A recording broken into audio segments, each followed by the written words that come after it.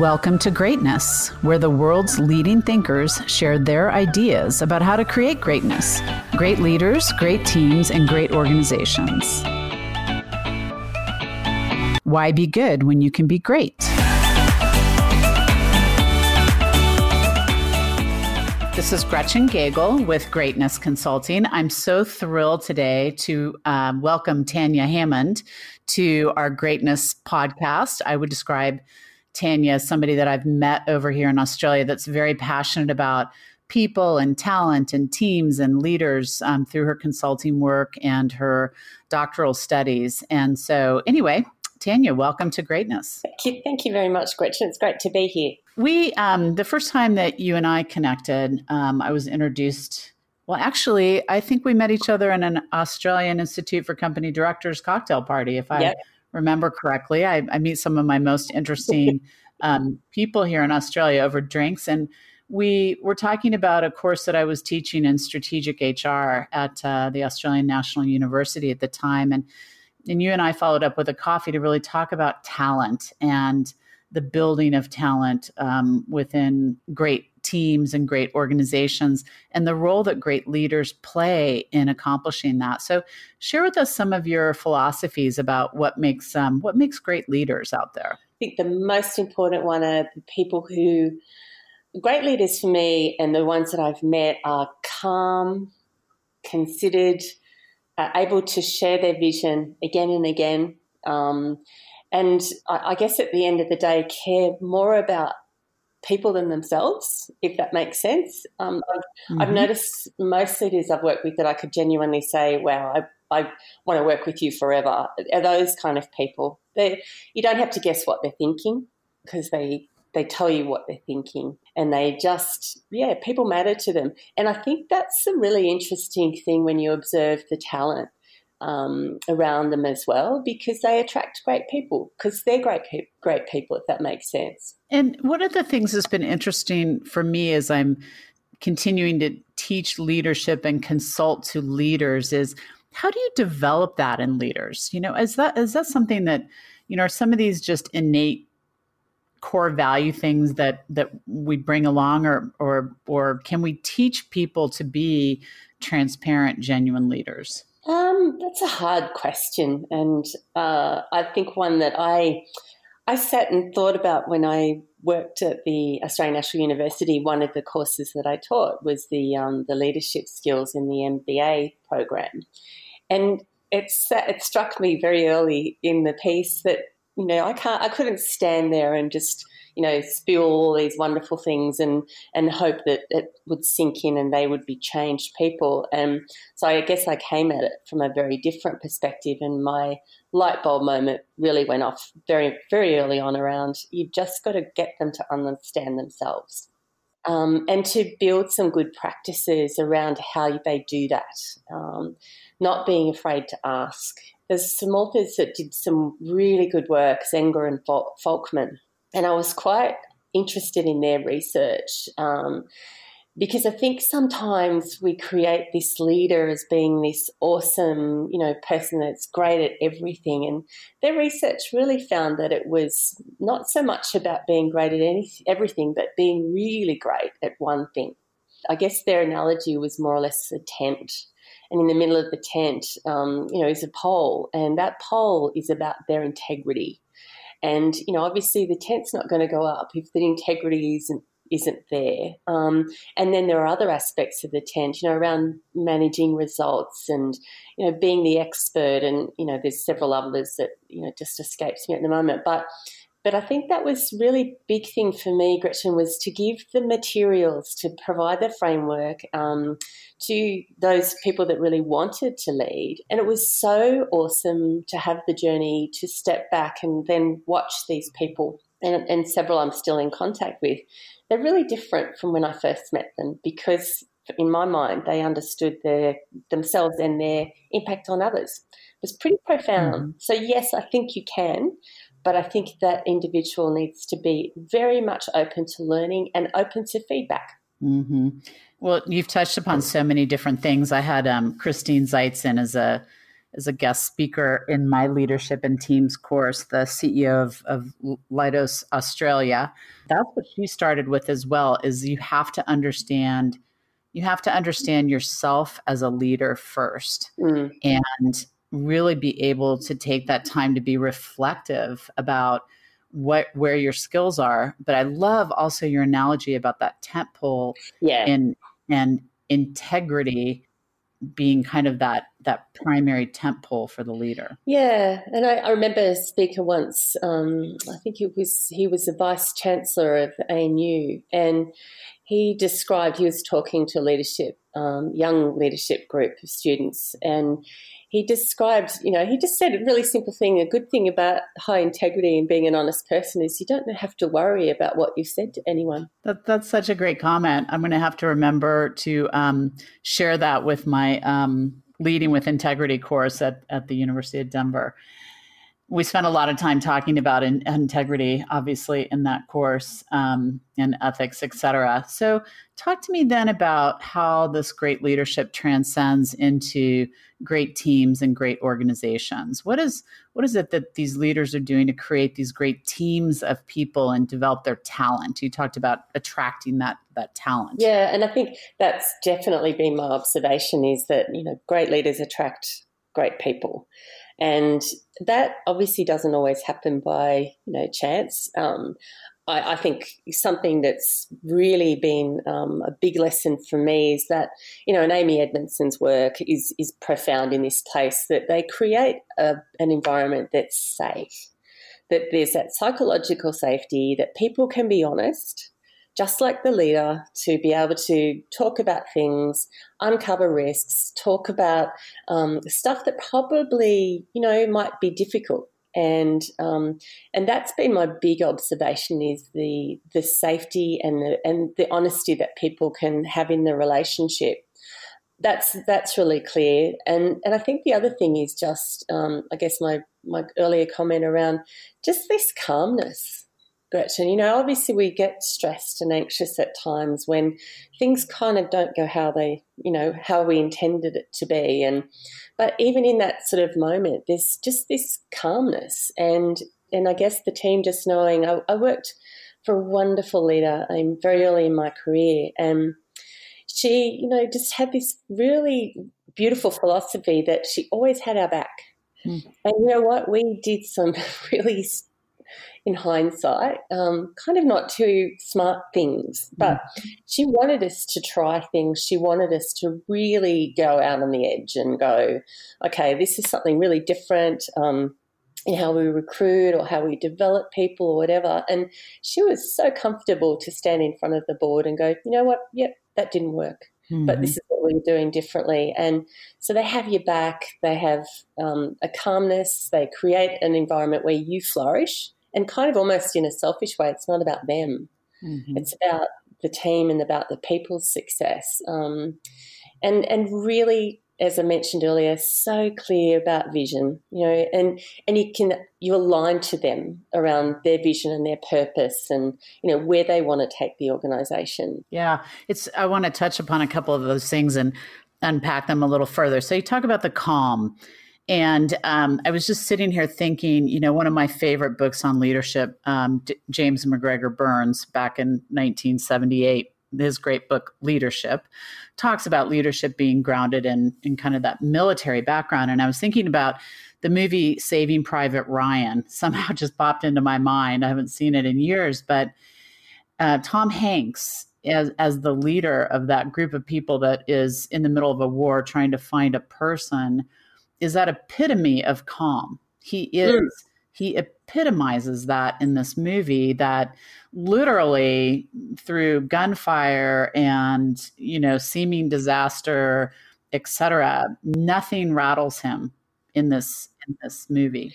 And I think that's a really good point too, because one of the things that, obviously you're very similar in that regard too, is that you like to sort of share some ideas and some stories. And when I talk about teams, I often show that there's a couple of scenes in Apollo 13 which are so profound, funnily enough, also Tom Hanks, but about bringing together a bunch of people calmly to get the Apollo 13 back to Earth.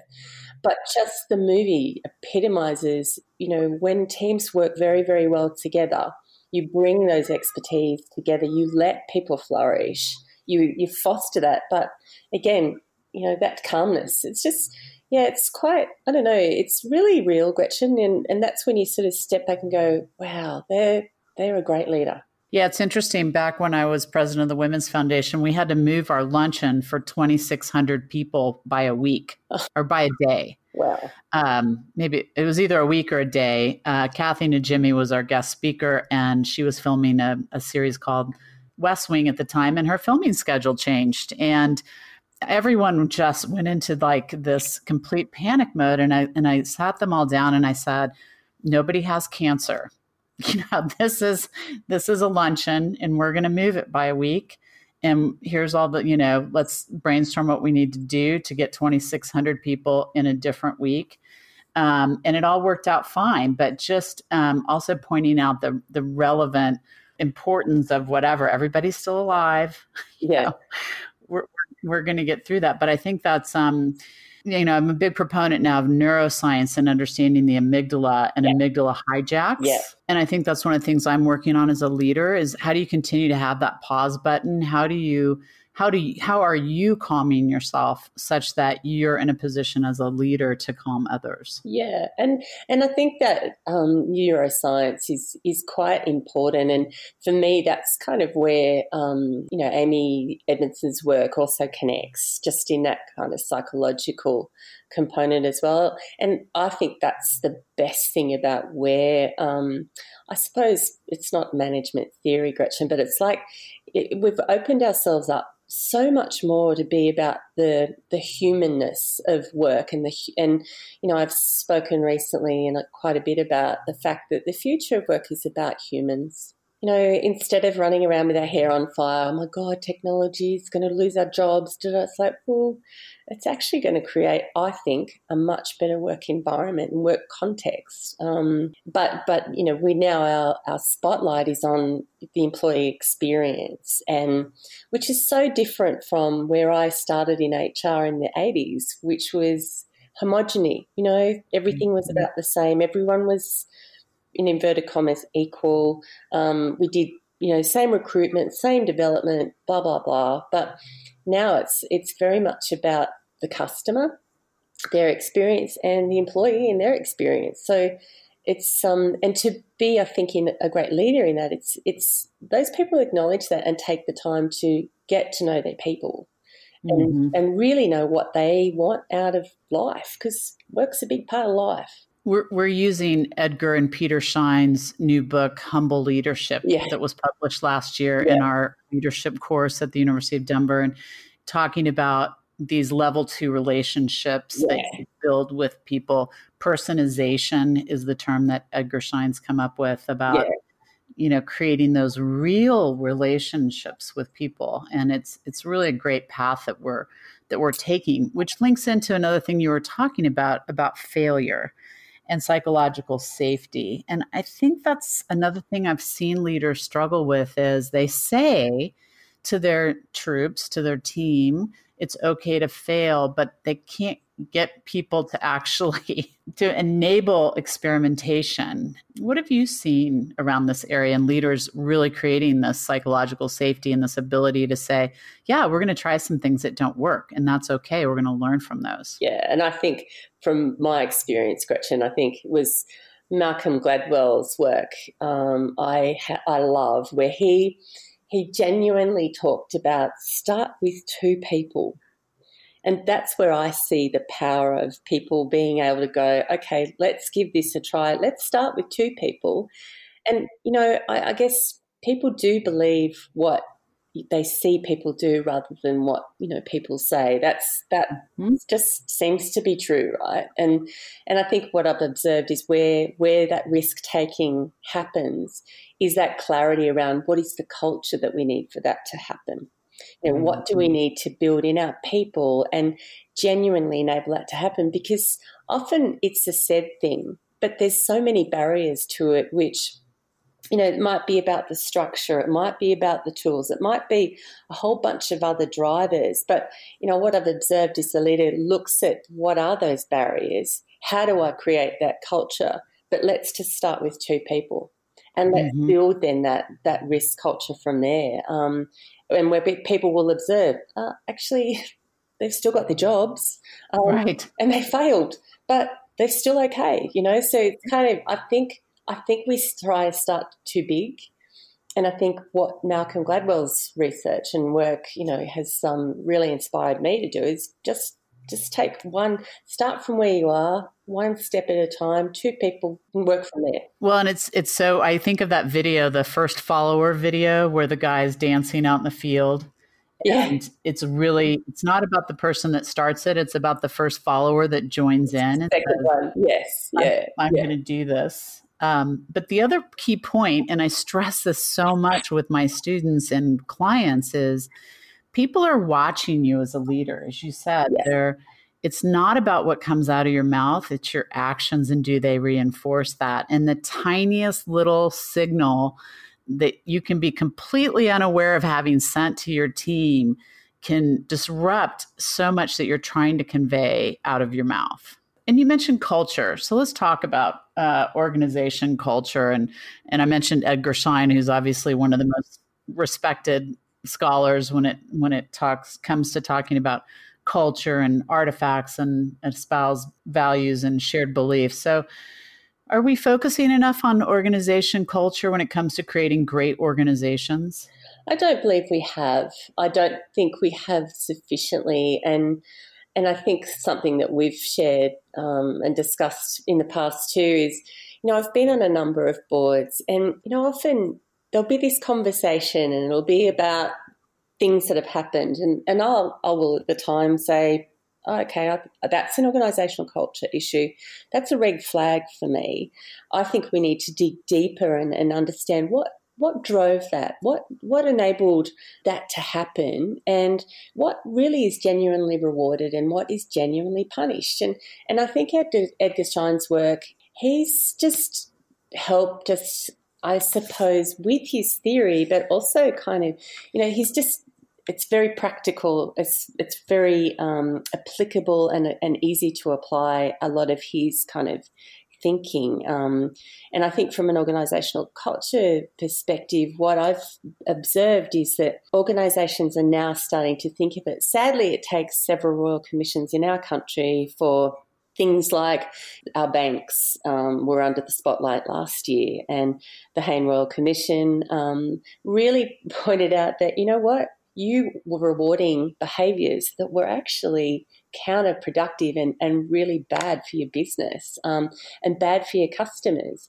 And I think now the conversation is changing so that boards are actually asking those questions. Is our culture fit for purpose? Mm-hmm. Sadly, it takes those kind of crises to unfortunately cause it. But, from my personal perspective, it's fantastic because it's a conversation that needed to happen long before it has.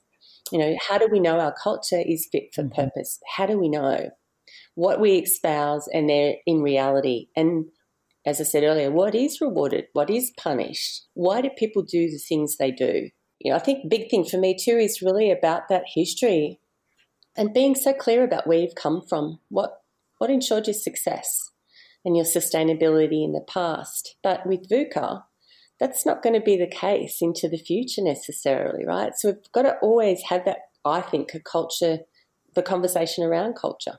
It's so interesting that you're talking about what we reward. I sat down, probably a year ago with the CEO of a very large global organization who was 3 years into trying to make a significant change in the culture of his organization. And one of the first questions I asked him was, how did you change your reward system?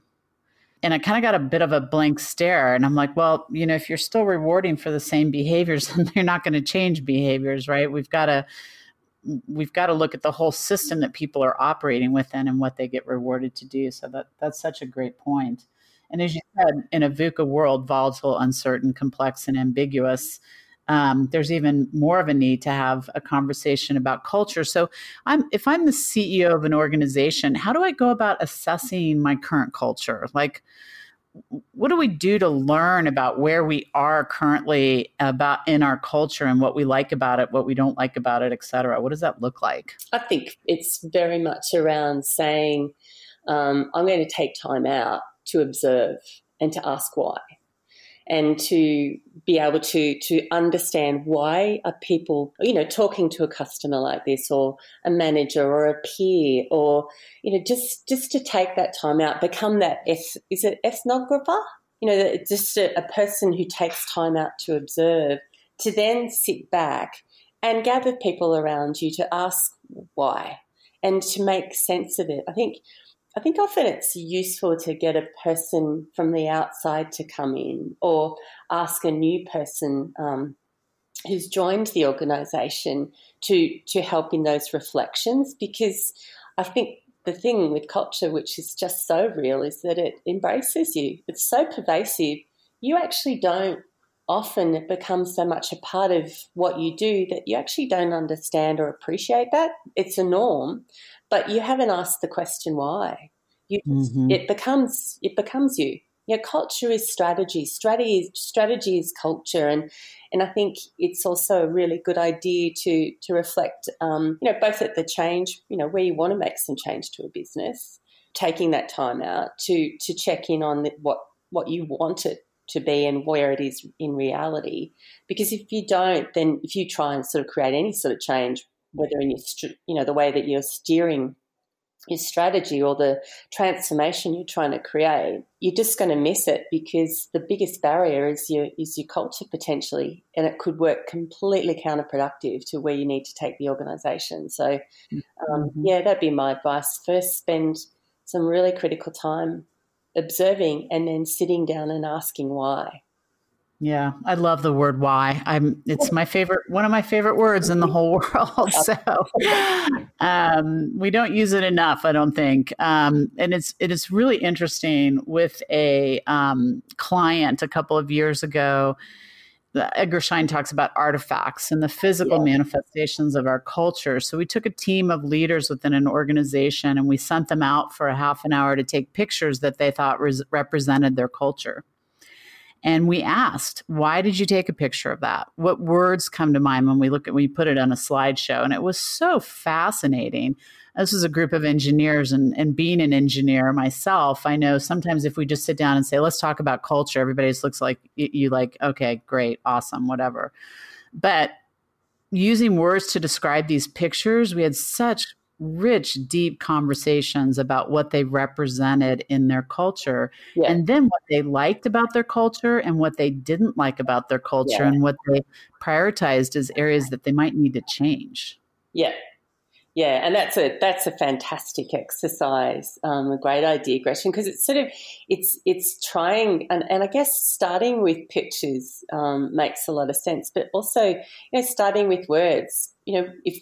If we think about where the organisation is and where we want to take it, what culture is going to be fit for purpose? How does that look? How would I describe it? What would be going on? How would people be interacting and treating each other and behaving? What does that look like? And I think that's then part of that ability to I guess, articulate then your vision.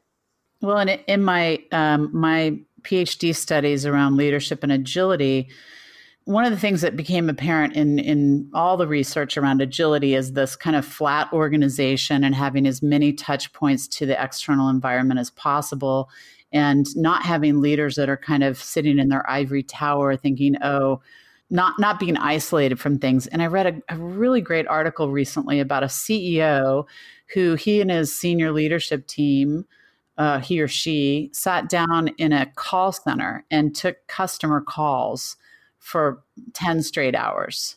Wow.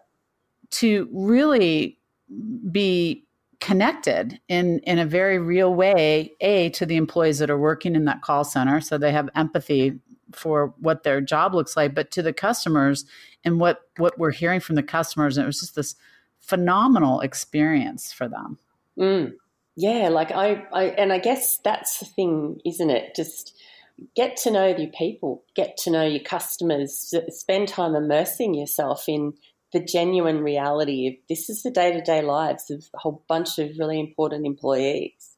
Mm-hmm. Just makes sense to me. And I think you can't do that from behind your desk. No.